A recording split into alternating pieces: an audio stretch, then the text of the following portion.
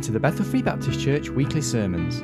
This is the morning service of Sunday the 29th of April 2018, entitled Hindrances of Satan, Part 7. And the Bible readings are taken from 1 Thessalonians chapter 2, verses 1 to 20, and Ephesians chapter 6, verses 10 to 20. Here's Pastor Larry T. Curtis.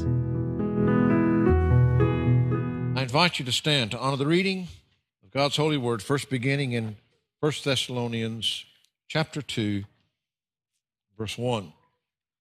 For yourselves, brethren, know our entrance in unto you, that it was not in vain. But even after we had suffered before and were shamefully entreated, as you know, at Philippi, we were bold in our God to speak unto you the gospel of God with much contention. For our exhortation was not of deceit, nor of uncleanness, nor in guile, but as we were allowed of God to put in trust with the gospel, even so we speak, not as pleasing men, but God, which trieth our hearts. For neither at any time used we flattering words, as you know, nor a cloak of covetousness, God is witness. Nor of men sought we glory, neither of you, nor yet of others, when we might have been burdensome as the apostles of Christ. But we were gentle among you, even as a nurse cherisheth her children. So being affectionately desirous of you, we were willing to have imparted unto you not the gospel of God only, but also our own souls, because you were dear unto us. For you remember, brethren, our labor and travail. We're laboring night and day, because we would not be chargeable unto any of you. We preached unto you the gospel of God. You are witnesses in God also, how holily and justly and unblameable we behaved ourselves among you that believe. And ye know how we exhorted and comforted and charged every one of you, as a father doth his children, that ye should walk worthy of God, who hath called you unto his kingdom and glory. For this cause also thank we God without ceasing, because when ye received the word of God which ye heard of us, ye received it not as the word of men, but as it is in truth, the word of God, which effectually worketh also in you that believe. For ye, brethren, became followers of the churches of God, which in Judea are in Christ Jesus.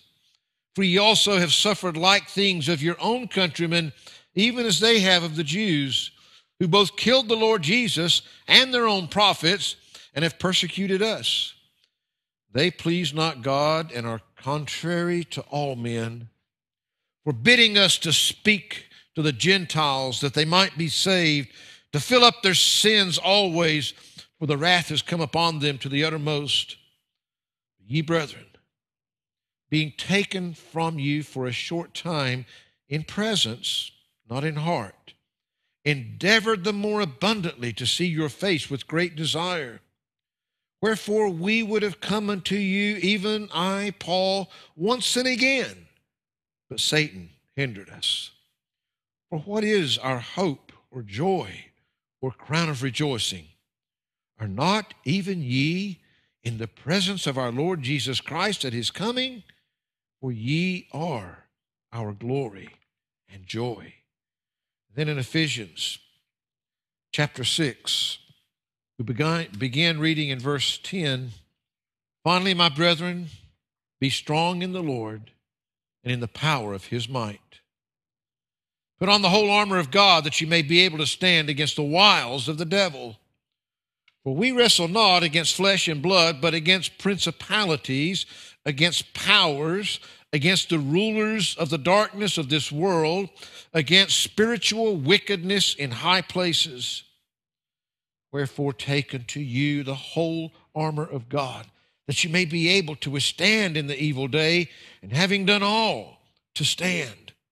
Stand therefore, having your loins girt about with truth, having on the breastplate of righteousness, and your feet shod with the preparation of the gospel of peace, above all taking the shield of faith, wherewith ye shall be able to quench all the fiery darts of the wicked. Take the helmet of salvation and the sword of the Spirit, which is the word of God, praying always with all prayer and supplication in the Spirit, and watching thereunto with all perseverance and supplication for all saints, and for me, that utterance may be given unto me, that I may open my mouth boldly to make known the mystery of the gospel, for which I am an ambassador in bonds, that therein I may speak boldly as I ought to speak. Again, Lord, we give you thanks for your word this morning. Thanks for your Spirit that lives within us. Lord, as we've already prayed, we just pray now once again, Lord, that you would speak to our hearts. Give to each one that is needed here this morning exactly what they need. Father, may we respond in whatever way that we need. And we give you the thanks for it. In Christ's name we pray. Amen and amen. So we've noted as we move along in our series this morning, this is the 7th part of the series that we've been looking at on hindrances of Satan. I had somebody ask me, not in a bad way, but why do you preach or talk about the devil so much? Why have we been looking at him so much? Well, to be quite honest, because he's having such an effect on our lives, on your life, on all of our lives. You see, the truth is we're talking about our enemy because too many people are allowing the enemy to defeat them, to beat them down, to hinder them from the very things that God wants to do with their life. And so we're not talking about him to give him any glory or for you to feel fear from that one called Satan, but that we might have the victory because we don't have to be defeated. We can defeat him. We can defeat him as believers through him that lives and dwells within us. And as we've looked at these two passages of Scripture, we see as the Apostle Paul was writing to the church at Thessalonica, that he was writing to them, and everything about it, from where we began in that chapter to where we finish with it, it's all about the gospel, the proclaiming of the gospel, and them responding to that gospel. It's not about who they are or what credit they can get or what glory that they might receive, but he says to them that the greatest glory, the greatest joy that they can have is to know that when Jesus Christ comes back, that they're ready to be there to meet him. You see, as we look at all of these things, and Paul is the one that said there in verse 18, you know, all these things, all this preaching that's happened, all these lives that have been changed and everything, and yet he says, wherefore we would have come unto you, even I, Paul, once and again, but Satan hindered us. Satan hindered the Apostle Paul from being able to do even more than what we find here in this passage. We find that it was 12 years later, 12 years after writing this letter to the church at Thessalonica, that he wrote our reading in Ephesians, that he wrote to the church at Ephesus. And we find that he was encouraging them, this battle that we are in. Folks, we are in a battle, not a physical battle. It is a spiritual battle. We find that our instruments of war are not physical things. The spiritual battle can only be fought spiritually, and he is the victor. We do have everything in the Lord Jesus Christ. He's telling us, put on the armor because you are in a battle. Don't go into the battle unprepared. Be prepared for what he's going. But if you put on the armor of God, and if you'll stand in his strength and in his might and in his power, you can defeat the enemy. He is your enemy. So we've looked at a lot of things. We've looked at, if you haven't been here, you can go back and listen to them online. We've looked at the reality of Satan's presence, the realm of his power, the reason for his program. He's come to steal, to kill, and to destroy. That's what he wants to do to you. We've looked at a number of things of how he goes about his work. We saw how that Satan hinders the sinner from coming to Christ. He doesn't want anybody to be saved, and he'll do whatever he can. Even here in this passage, that we're being forbidden, that we might speak to the Gentiles because they might be saved. He says, that's what Satan wants to do. But that's not what God's. And we looked at, he uses all these, the learned crowd, the secular crowd, the religious crowd, the spiritual crowd. He doesn't care. Anything he can do to keep the sinner from coming to Christ. But we look, secondly, that he tries to hinder the sinner and the saint from coming to church. If it is a Bible-grounded church, a Bible-believing, he doesn't care if you go to church, if the truth isn't being proclaimed. He doesn't care if you're going to a church where the gospel is not being clearly preached. That is his whole purpose here. He said, everything that we've done through all these hindrances, we keep proclaiming the gospel. We keep telling people how they can be saved. If you're a sinner, he wants to keep you away from any place that the gospel might be proclaimed that would change your life.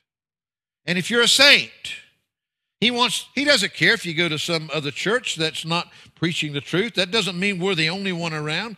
I'm just saying he wants to keep you out of one that's going to focus upon the truth, where as you might grow, that you might be stronger, that you might actually put on that armor and fight this battle against him, because he doesn't want you to be used of the Lord. He doesn't want you to get involved. He wants you to comfortably just sit on the sidelines, let it all go on. If you're saved, he can't get your soul, but he can sure hinder your service. So Satan hinders the sinner from coming to Christ. He hinders the sinners and the saints from coming to a church where Christ is proclaimed, the truth is taught. He hinders the saint, the Christian, from being consecrated to Christ. We read this passage, that ye would walk worthy of God, who hath called you unto his kingdom and glory. Again, folks, it comes right back. He does not want Christ to be seen in your life. He doesn't want you to be set apart, to be set aside for his service, to where your life can make a difference. He'll do anything he can to hinder that. And we looked at a number of those reasons. And then we said, really, comes right back, Satan will hinder the saint from carrying out the mission of Christ. You see, he wants to keep the sinner from being saved. He wants to keep the sinner and the saint away from God's word, God's house, anywhere that the truth is going to be preached. He wants to keep the saint from living like Christ and Christ being seen in his life. And he wants to keep him from the commission of Christ to take the gospel into all the world. And we looked at a number of those things, and folks, that's what it comes right down to in the end. This is a spiritual battle, a spiritual war. Ultimately, bottom line, if you're lost, the enemy wants to keep you that way. He wants you for all of eternity. He wants to separate you from God. He wants your eternal abode to be that place called hell, not the one that's called heaven. Mark it down. That's what he wants for you. He wants to destroy you now, and he wants to destroy you for all of eternity. And Christian, whatever else that's going on in your life, he wants to hinder you from what's God's purpose for your life. What does God want to do with you? Who does God want to reach through you? What is it in our lives that's so important that it will keep us, hinder us from getting the gospel message to others? Well, we've looked at some of those things. What's he going to do, Christian? Well, he'll use people. Well-meaning people. People that sometimes love you greatly. I mean, when Jesus was telling his apostles that he had to go into Jerusalem, that he had to die on the cross, that he had to rise the third day, this was something he had to do. Peter, out of the love of his heart, because he cared so much about him, no way. We can't let that happen, Lord. We can't let that happen to you. What did Jesus say to Peter? Get behind me, Satan. Get behind me. Peter hadn't turned into Satan.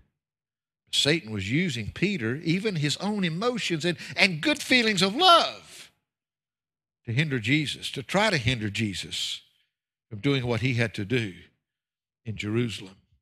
He'll use people around you, the people that are the closest to you, to hinder you from doing what God wants you to do with your life.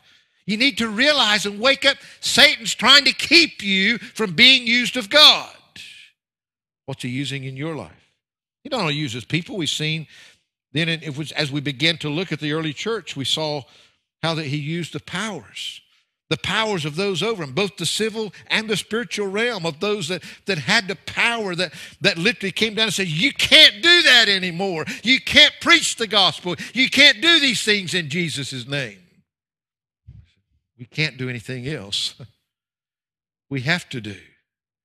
You decide whether it's right or wrong, but we can't disobey God's law to do man's biddings. He'll use the powers. He'll use the law, both religious, civil. He doesn't care. Those that have the authority, if he can bring something down that will hinder you from doing the work of God, we see it all around. They bring down all kind of laws. For a while, they wouldn't even let us set our table up in the city center because they didn't want us giving out those materials. Satan will hinder. He'll hinder the gospel getting to the lost. That's what it comes down to. He'll use possessions. We saw in Acts chapter 5 where he used these two godly people, Ananias and Sapphira, and he used them to be able to do something good. They were doing a good act. They were selling their own property, and they were bringing proceeds from that and giving it to the house of God for God's work to be done. Now, what's bad about that? Nothing. That's not the problem. You see, they didn't have to sell that property in the first place. There was nothing that told them they had to sell that property and bring the money and give it to the church. If they did sell that property, there was nothing that said that they had to give all of it to the church. They said that they had sold the property and that they were giving it all to God and to his work. And the question, why have you lied to the Holy Ghost? Why have you lied to God? Yes, you've lied to all these people, but in fact, you've lied to God. And of course, they were both separate times carried out and buried.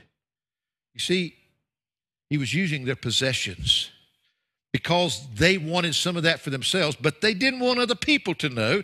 They were lying to God. They were lying to the people. They were taking a good deed and turning it into a bad deed because of their hearts and the way they were doing it. Satan hindered them from doing a great thing through the possessions and their desire for those possessions for themselves. We saw how that he also would use the persecutions by the people. We looked at a number of them there through chapter 5, being thrown into prison, God getting them out of prison, being beaten, being forbid to preach. He'll do anything he can. He'll bring the persecutions against you to make it hard. We saw last week how that he even used problems amongst the people. They were in church. This church, people were being saved like crazy by the thousands. Things were happening. But then he said there in chapter 6, and in those days when the number of the disciples was multiplied, people getting saved, the church is growing, there arose a murmuring of the Grecians against the Hebrews because their widows were neglected in the daily ministrations. Man, God is blessing. Souls are being saved. People are being added to the numbers week after week after week, and yet the murmuring starts. Now, there was a real problem. You see, problems will come up. Things need to be dealt with, but so many times we focus on the problem and just start murmuring about that instead of looking for a solution. It says, then the 12 called the multitude of the disciples unto them and said, it is not reason that we should leave the word of God and serve tables. It wasn't that there wasn't a problem. It's just that don't always look for somebody else to resolve the problem. Don't always look for somebody else to get rid of it, that it's somebody else's wrong. It may or may not be, but that's not going to solve the problem. Maybe the preacher's doing his job well. Maybe he's doing it lousy. That doesn't mean the fact that together we're supposed to be ministering to the needs of everybody. Wherefore, brethren, look ye out among you 7 men of honest report, full of the Holy Ghost and wisdom, which we may appoint over this business. But we will give ourselves continually to prayer and to the ministry of the word. The other problems that are real, that need to be dealt with, but if he can bring discontent, again, what he was wanting was to hinder the prayer and the ministering of the word. He wanted to hinder that because it wasn't because it would have been a bad thing for the apostles to go out there and meet the needs of these widows. That's not a bad thing to do. But it becomes bad if they're having to neglect their time in prayer and ministering the word of God in order to do that. It's not supposed to be one or the other. It's supposed to be together. And that's why I said, okay, you're a body of believers. Let's choose some people that are fit, people that are being controlled, filled by the Holy Ghost, men that have great report. They're living those lives. Let's choose some people to put over this business to make sure that the problem is taken care of.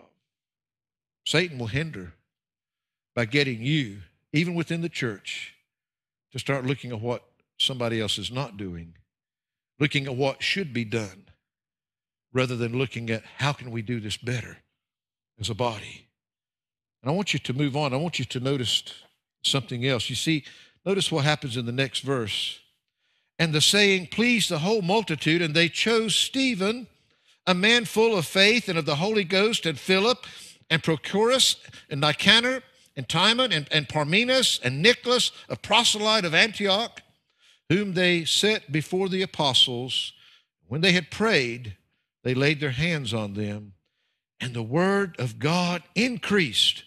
And the number of the disciples multiplied in Jerusalem greatly, and a great company of the priests were obedient to the faith. You see, Satan was trying to hinder. That's what he was trying to hinder. He didn't want more people to get saved. He didn't want more people to come in. That's what he was trying to stop. But when they looked to God, and they chose these men out, they were chosen out from amongst them, they brought them to the apostles, said, okay, here's the people we think are right to make this happen, to get this work accomplished that needs to be done. And they set them over it. When they set them over it, the word of God increased. Satan was thwarted because he wanted to hinder. It wasn't he didn't care one bit whether the widows were taken care of or not taken care of. He did want to stop the word of God being increased.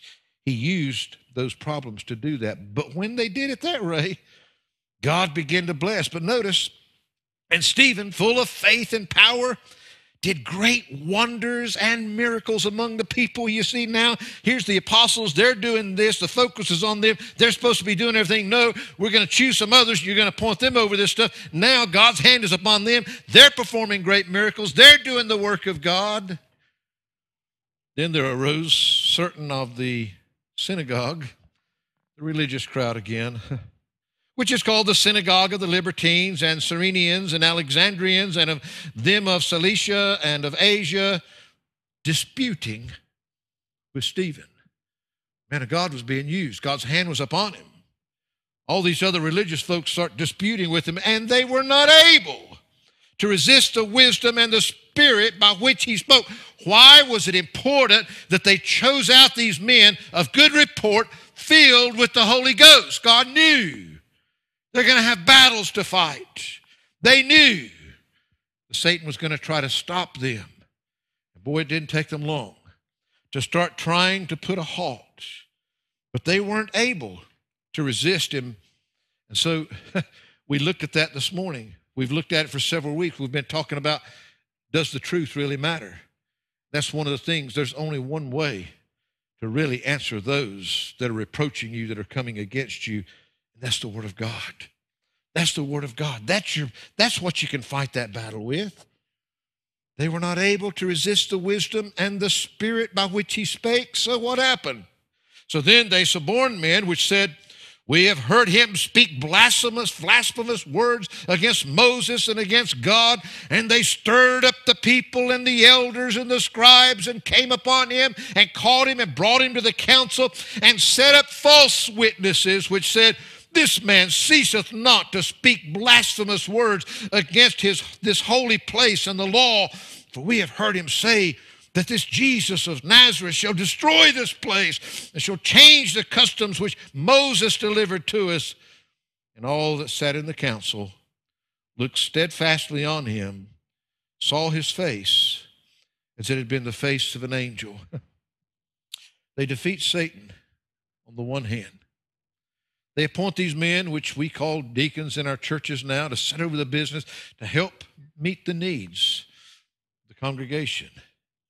And as God begins not just using the apostles, but using these to accomplish his work, this time it's the religious crowd again. They ain't going to put a stop to this. I mean, here they are. They're supposed to be the important people. They're supposed to be the religious people. They're supposed to be God's mouthpiece. Look what these other guys are doing. The problem is they came against them, but they couldn't thwart the truth. They couldn't stand against the truth. So what did they decide to do? Well, we see in all this that in this case they're using pretense, false witness, false accusations. They couldn't fight them with the truth, so they bring them before the council and set up all this false witness. But I want you to notice something else here. This is vitally important, folks. Here they start accusing Stephen of all this stuff, and of course we know they're taking stuff out of context of the destroying the temple and rebuilding it again in 3 days. They're just taking and they're twisting the truth, and they're trying to say that he's against the real things of God and all of this. When they looked at Stephen, what did they see in his face? Like they were looking at an angel. He didn't get up there and get all furious. Look, I didn't do that. You're accusing me of all these wrong things. He didn't get all bent out of shape. He knew everything they were saying against him was a pack of lies. He knew it was untrue. And he stands there like the face of an angel. Folks, he was full of the Holy Ghost. What they're seeing Christ in him, just like he stood before the council. Just like he took all their false accusations and false witness. Like he's the one that stood there. He didn't argue with them about it. But what did Stephen do? Then said the high priest, are these things so? Is this true, what they're saying about you? And he said, men, brethren, and fathers, hearken. The God of glory appeared unto our father Abraham, and he was at Mesopotamia before he dwelled in Canaan. And you can read on down. If we had time, it's a phenomenal message that he preaches to the council. He stands before the council being falsely accused. He stands there with the face of an angel and proclaims the gospel of Jesus Christ to them. He stands there and he preaches to them. What effect did that have? Well, you can read down through his sermon, and I would encourage you to do so. But notice he ends on this really sweet, sugar-coated note in verse 51. Ye stiff-necked and uncircumcised in heart and ears, ye do always resist the Holy Ghost, as your fathers did, so do ye. Which of the prophets have not your fathers persecuted? And they have slain them which showed before of the coming of the just one, of whom ye have been now the betrayers and murderers, who have received the law by the disposition of angels, and have not kept it. I mean, man, he is telling it like it is. He's calling it what it is. He's standing there. All he's done has been chosen by God to do this service for the church. And God's hand has been upon him, and God's doing great things through him, and they can't find anything to honestly bring against him, so they bring him up on false charges, false accusations, and he stands there and he preaches Jesus Christ to them, and he tells them their spiritual state just like it is. When they heard these things, they were cut to the heart, and they gnashed on him with their teeth. But here they are. Now they're not just telling the false lie. I mean, man, they're jumping on this guy. They're biting this guy. But he, being full of the Holy Ghost, looked up steadfastly into heaven, saw the glory of God, and Jesus standing on the right hand of God. I've heard it said many times. We find Jesus all through the other places sitting at the right hand, seated at the right hand of God. But at this point, he's standing. He's standing. I believe Jesus is standing, looking over the portal of heaven down to Stephen. He's standing there before that group. He says, that's mine. He's mine. I chose him. I've used him. He's mine. he stood there and he sees Jesus standing at the right hand of God. Then they cried out with a loud voice and stopped their ears and run up on him with one accord. They didn't want to hear this preacher anymore, and cast him out of the city and stoned him. And the witnesses laid down their clothes at a young man's feet whose name was Saul. They stoned Stephen, calling upon God and saying, Lord Jesus, receive my spirit. And he kneeled down and cried with a loud voice, Lord, lay not this sin to their charge. And when he had said this, he fell asleep. He died. To see Christ. Do you understand? Satan wants to hinder you. And he all these things, they all tie together. He's tried to stop the word being preached in the church. And when he couldn't succeed there and these men were chosen out and God's hand was upon them, he tries to stop them. He can't stop them with the truth, so he uses a bunch of lies against them.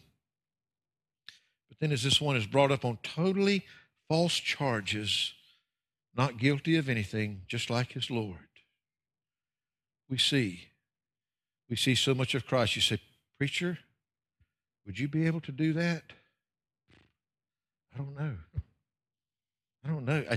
I think we would like to say, I hope I could. But in the face of all these false accusations, he doesn't lose his cool. He's the picture of Christ. Just as Christ hung upon that cross and said, Father, forgive them, for they know not what they do. Stephen, as he's being stoned to death for just preaching the truth, he's being stoned to death. He says, Father, receive my spirit. Lay not this charge. Just like Jesus, Lord, don't lay this charge upon them. They don't know what they're doing. He knew it was the work of Satan, the work of enemy. You see, he's using people here again to come against God's man. It's Satan through those people. Stephen saw right through that because he was a man filled with the Holy Ghost. He saw that it was the enemy. Don't bring that charge against these people. We find that if you read on down, notice that it was right there that his clothes were being laid at the young man's feet whose name was Saul. What did Saul see that day in this one called Stephen? One that had just been chosen out by the church to do God's work. Saul saw Christ in Stephen that day. And he was the great persecutor of the church.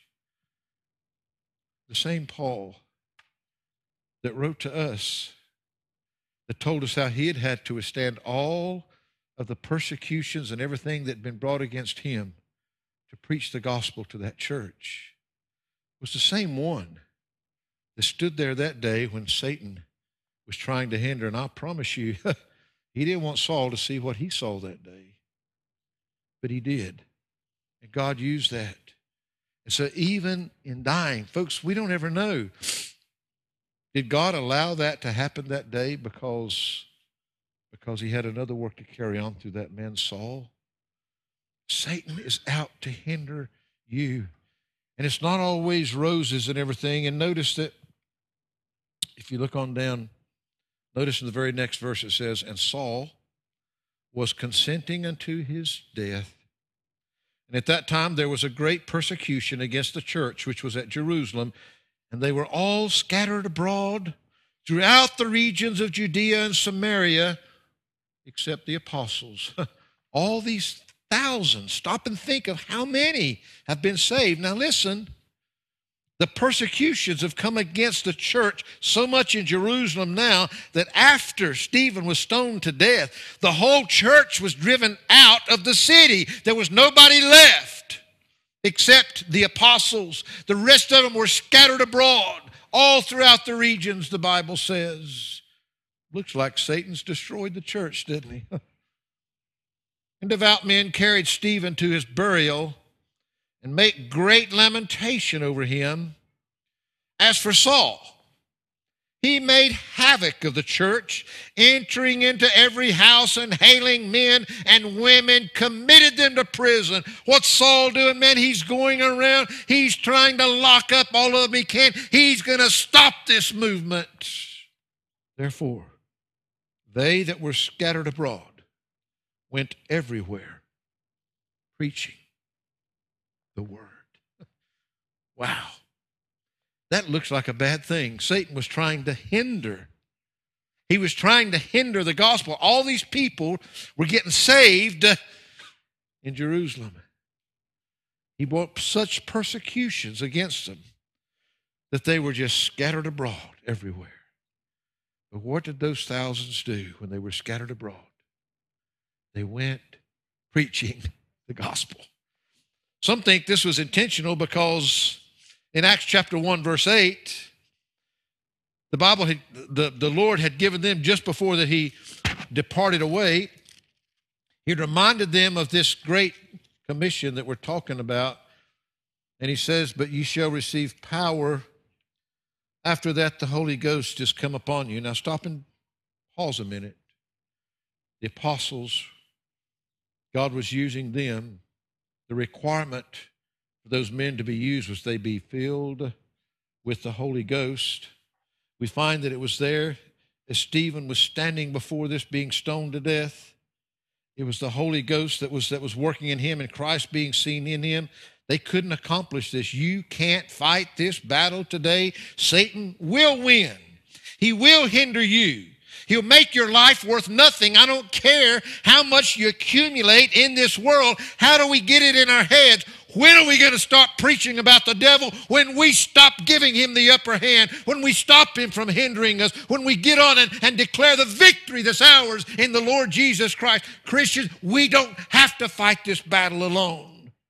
He's given us everything that we need, but he'll still hinder you, just as he did the Apostle Paul. Today, I'm saying we need to fight this battle. You need to get off your seat. You need to understand there is a lost world out here that is dying and going to hell. There is no other way they're going to hear the gospel except through God's people. What are we doing? We're letting the enemy hinder us. And we're only touching the surface of the things here. But you see, with God, even when the enemy looks like he's getting the upper hand, even when it looked like that he had just totally wiped out this ministry at Jerusalem, what did he say there? You shall receive power after the Holy Ghost has come upon you. Ye shall be witnesses to me both in Jerusalem and in all Judea and in Samaria and into the uttermost part of the earth. I say, well, Jesus knew they were going to get out of Jerusalem. Some think, well, they didn't heed and get out of Jerusalem on their own, so God got them out of Jerusalem. I don't know about all that, and God doesn't tell us, what happened and what here, but God knew what was going to happen, and God used what was going to happen, and the gospel was carried to all the regions by a persecuted people, by people that had been kicked out of their own church, out of their own town. And yet they didn't let that stop them, because their job, their task, was the commission that Jesus Christ had given them. And I'm saying to you today, folks, there is nothing in your life that's more important than the purpose that God has for you. Satan will hinder you until the day you leave this world if he can. And he'll use good people, and he'll use good things, and he'll use genuine hearts and love and all these things, as well as all the bad stuff he can bring against you. He'll use anything that he can to keep you from being used to win someone else to Christ. It may even be a testimony that they see in your life. They're watching you. How much of Christ are they seeing you? What does God want to do with your life? What is Satan trying to stop God from doing with your life? Every head bowed and every eye closed. You see, God has burdened this preacher's heart that we're allowing Satan to hinder us. Yes, me and you and this church. Hinder us from doing all that God wants to do through our lives and through our church. And he doesn't care what it is, whether it's the people that we love, whether it's the possessions and the things that we have, whether it's the people that are in authority over us, whether it's the problems in the church. He doesn't care. He'll use anything that he can, and this is just touching the surface. There is nothing beyond him. Today, has Satan hindered you in coming to Christ by putting false things in your mind, false thoughts in your mind? Are you here today and you don't know that certainty? Why let the enemy defeat you? You don't have to. You're the one that's letting him do it. Jesus came to save you. He wants to set you free from the power of Satan. Every head bowed, please. Nobody looking around. Is there anyone here today that'll lift your hand and say, "Preacher, I don't know 100% sure. I don't know for certain that I'm genuinely saved, born again, and on my way to heaven. Would you pray for me? I won't come to you. I won't embarrass you. Right now, I just want to pray for you. Do you care enough about your soul and about your eternity that you will slip your hand up and say, 'Preacher, please pray for me,' because I don't have that assurance." God bless you. You can put your hand down. Anyone else? God bless you. God sees that. Anyone else? You see, I can't give you that assurance, but God wants to give you that assurance. Jesus wants you to have eternal life so much that he died, he paid the ultimate price to pay for your sin. He knew every sin that you'd ever commit. He knew everything. He knew every weakness that you would have. And yet he still said, "I'll die in his place. I'll die in her place. I'll pay for their sin debt." Today, God wants you to be saved. Satan wants to hinder you from that. You need to realize and you need to overcome that. Christians, would any of you slip your hand up and say, "Preacher, I know I'm saved, but I know Satan's been hindering me for God having the full effect of my life, for God fulfilling his purpose through me. I know that there's things that Satan has hindered me from doing that God wants to do. Please pray for me that I'll overcome the hindrances of the enemy, that my life can truly be what God wants it to be." Would you slip your hand up? God sees your hands. God sees your hands all over. Father, you've seen the hands and you know the hearts. Lord, again, here today, Lord, we're not here for the glory of man or anybody. We're here for your work to be done. It's your word and your spirit that must do that. Lord, I'm sorry that I don't have better words or better meat to do it. You knew what you were getting, but Lord, I pray that by the power of your spirit, you can speak to these hearts today. These that don't know that they're saved, Lord, please help them not to put that off. Help them to realize that there's only one enemy that wants to keep them from being saved. One and one only. And he's the one that's been hindering them. Help them, Lord. Help them to overcome that enemy by the power of your spirit. Help them, Lord, to commit their lives to you, to seek that forgiveness that can only come from you. And for all these Christians, including this pastor, Lord, help us. Help us that we don't allow the enemy to hinder us. We do have a phenomenal battle, Lord, and we need to be armored up for that battle. We need to be ready to face the enemy. We need to understand how he's going to attack. So many times he attacks in the places that we aren't even looking. And ultimately, his goal is the same, is to destroy. He wants to keep the sinner from coming to Christ. And he wants to hinder the Christian's life from being used that others can come to Christ. So help us today, please, Lord. We'll give you all the glory for it. In Christ's name we pray. Amen.